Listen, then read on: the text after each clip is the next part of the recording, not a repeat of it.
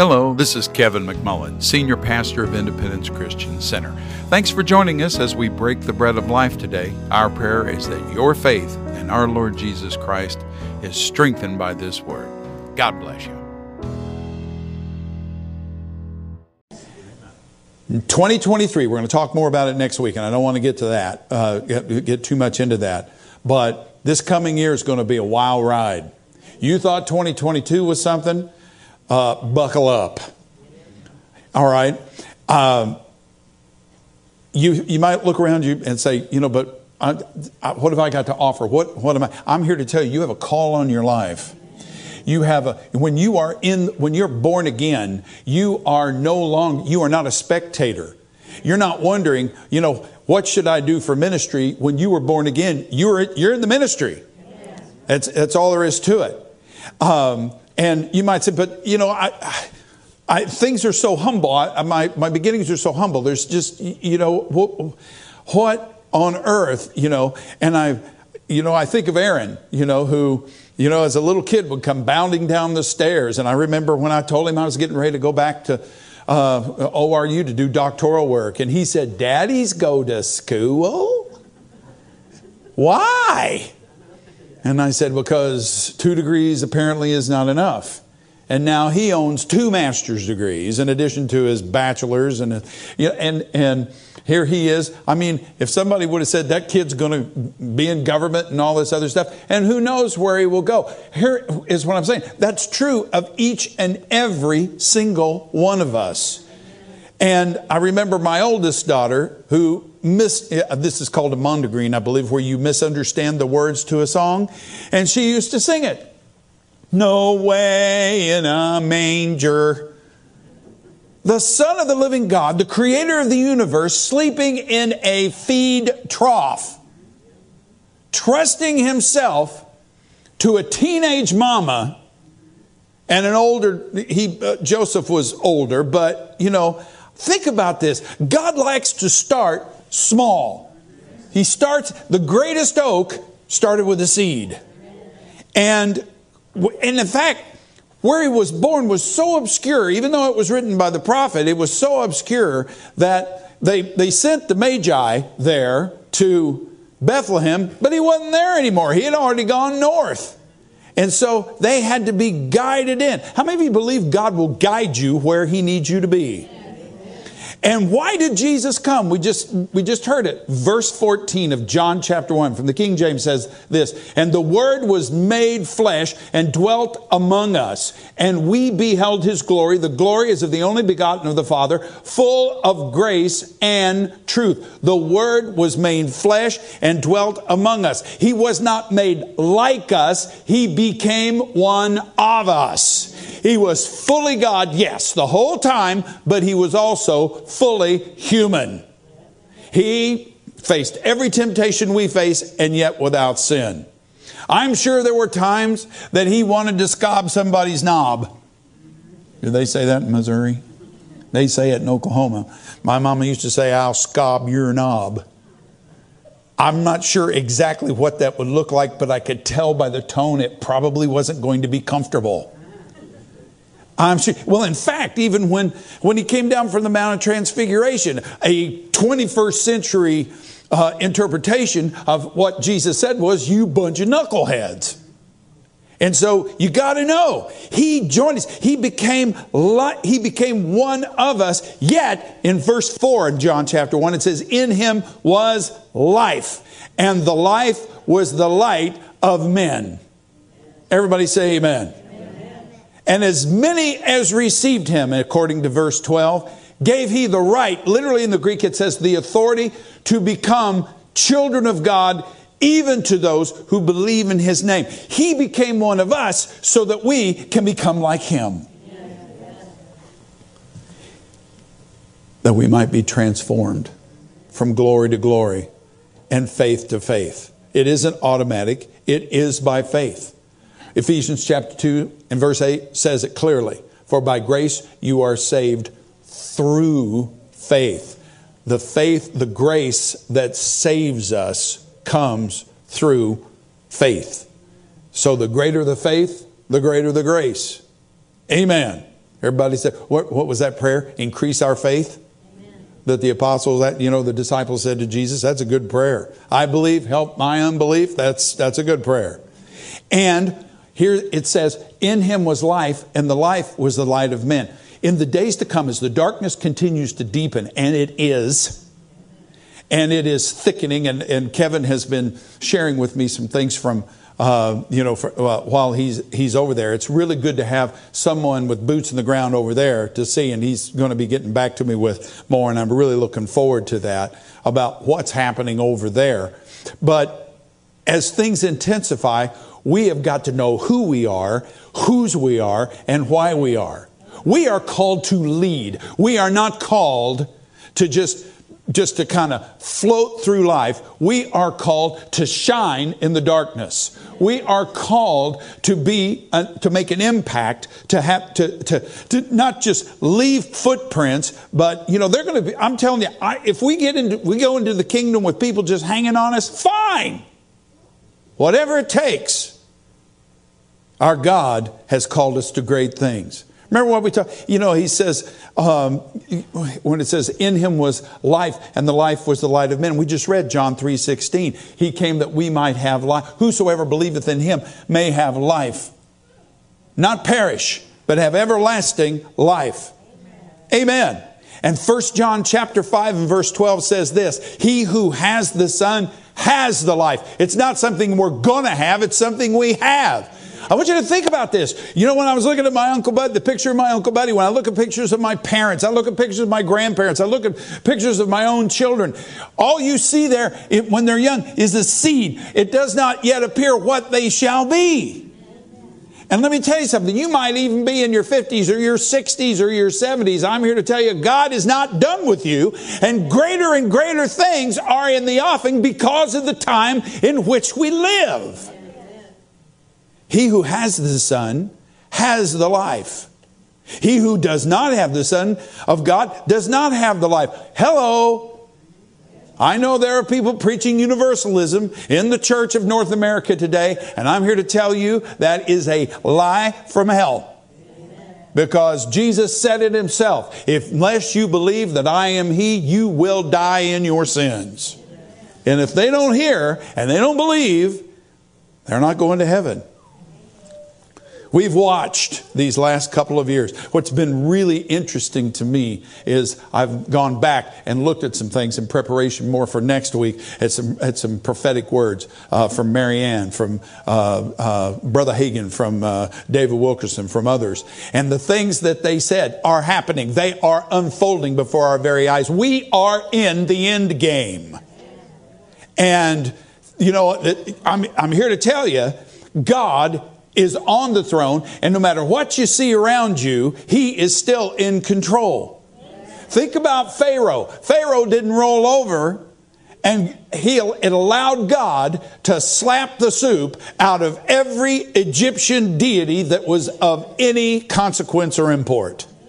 One after another, he lined them up and mowed them down. So if there was anyone in Egypt that had any doubt about the fact that their gods were impotent, to include Ra, the sun god, by the time Yahweh got done, there was no doubt about who was boss. And I believe we're going to see that happen again. Isaiah chapter 60 verses 1 through 3. Arise, shine, for your light has come, and the glory of Yahweh has risen upon you. For behold, darkness will cover the earth. Well, has that happened? And deep darkness the peoples. But Yahweh will rise upon you, and his glory will appear upon you. Nations, and that doesn't mean countries, that means people groups. Ethnoi, as they would say in Greek, here it's goyim, will come to your light, and kings to the brightness of your rising. I do not believe that the body of Christ is to sink lower and lower and lower under the weight of the darkness. We are to rise higher and higher and higher. And God will glorify his people. I was reading in the Old Testament the other day and I went, wow, I've never seen that before. Have you ever read anything in the Bible that you have never read before? Yeah. I have. I've read things, and I've read the Bible through a whole bunch.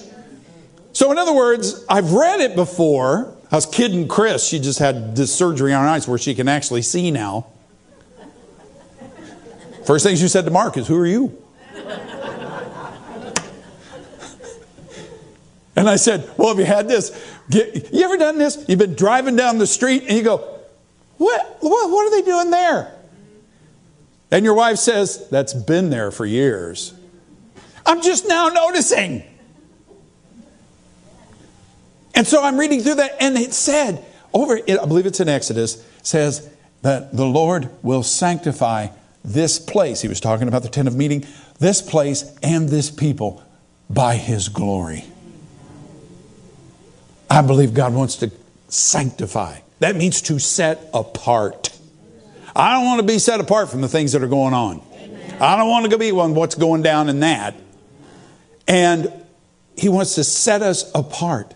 And, will rise upon you, and nations, people groups, tribes will come to your light, and kings to the brightness of your rising. I remind you of what it says in 1 John chapter 1 and verse 5. I love the way the ISV puts it. And the light shines on in the darkness, and the darkness has never and can never put it out. Saints, we are the sent ones. We are the sent ones. You're sent to your individual sphere of influence, your individual. I was talking about waking up and feeling old. On Thursday, I'll be 68. People are going, oh, you're going to be 68. Wheeze and thank you.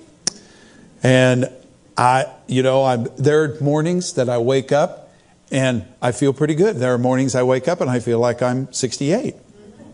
There are mornings I wake up and feel like I'm 108. How many of you know what I'm talking about?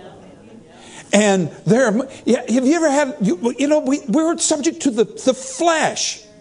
We're subject to the flesh. And sometimes the flesh feels pretty good, if it's had enough coffee. And other times the flesh is like, what?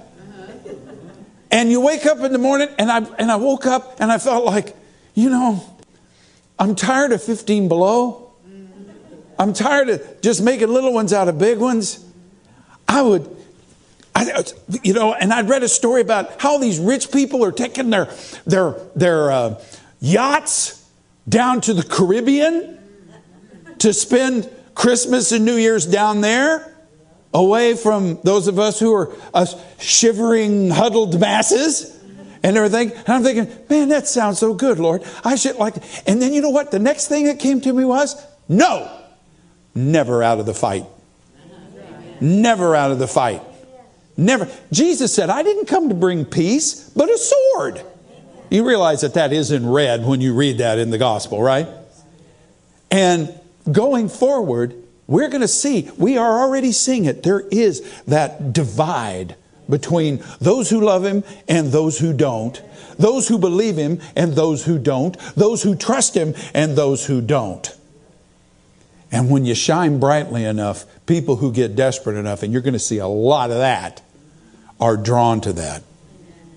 John, on resurrection night, the very first, when they were all, they were shut in, the doors were locked for fear of the Jews. They got Jesus, and we're next.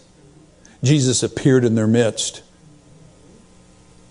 which had to be shocking. And they were all frightened. And Jesus said to them again, verse 21, peace be with you. As the Father has sent me, I also send you.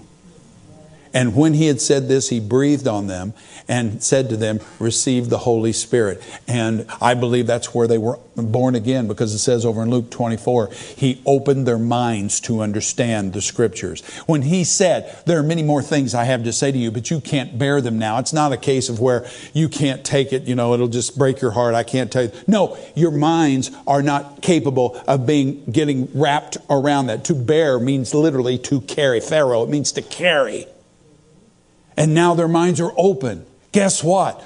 We are going to see revelation. Why? Because we have the light. The light is dwelling in us. Somebody might say, well, how come it's just gaining this speed now? Why wasn't it 5 years ago? Why wasn't it 10 years ago? Why wasn't it 20 years ago? It is not for us to know the how longs or the whens which the Father has set by His own authority. And when he says now, that's the time, not before. I wish he would have said now 35 years ago. But he didn't. So send I you. What did he say in Acts chapter 1 and verse 8? He said, and you shall be my witnesses. Everybody say, I'm a witness. You shall be my witness. And not only that, God expects to do things through you. We need to start thinking that way. God wants, we're going to see people in trouble. We already are beginning to see that. People who are struggling, and don't try to come up with some natural answer. God wants to do things supernaturally. He wants to demonstrate His power and His ability. That's what that glory is about. And what did Jesus say in John 14:12? Truly, truly, I say to you, he who believes in me, the works that I do, will he do also. And greater works than these will he do. I can't tell you the number of individuals for whom I have deep respect as prophetic voices who have said that the miracles we will see in the very last days will greatly surpass what happened in Acts chapter 2, 3, 4, 5, 6, and 7. And if you've read those, you know some wild stuff happened. The day of the working of miracles, I believe, we're at the doorstep. Greater works than these. If our musicians would come. Yes, I feel like I've just done my introduction, but it's already time to quit. Come back next week and I'll preach twice as long. No, that's an idle threat.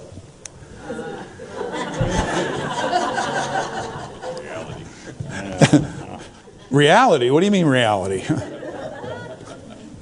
They know me too well. We need to get Paul up here to share about some of the cool stuff he's been telling me about, before they go back. You're going back in February? No, January. You're going back next month? The 18th. Oh, wow. All right. They were originally planning on going back in March, and then when they got off the airplane, it was that cold. They said, we're going back 3 weeks.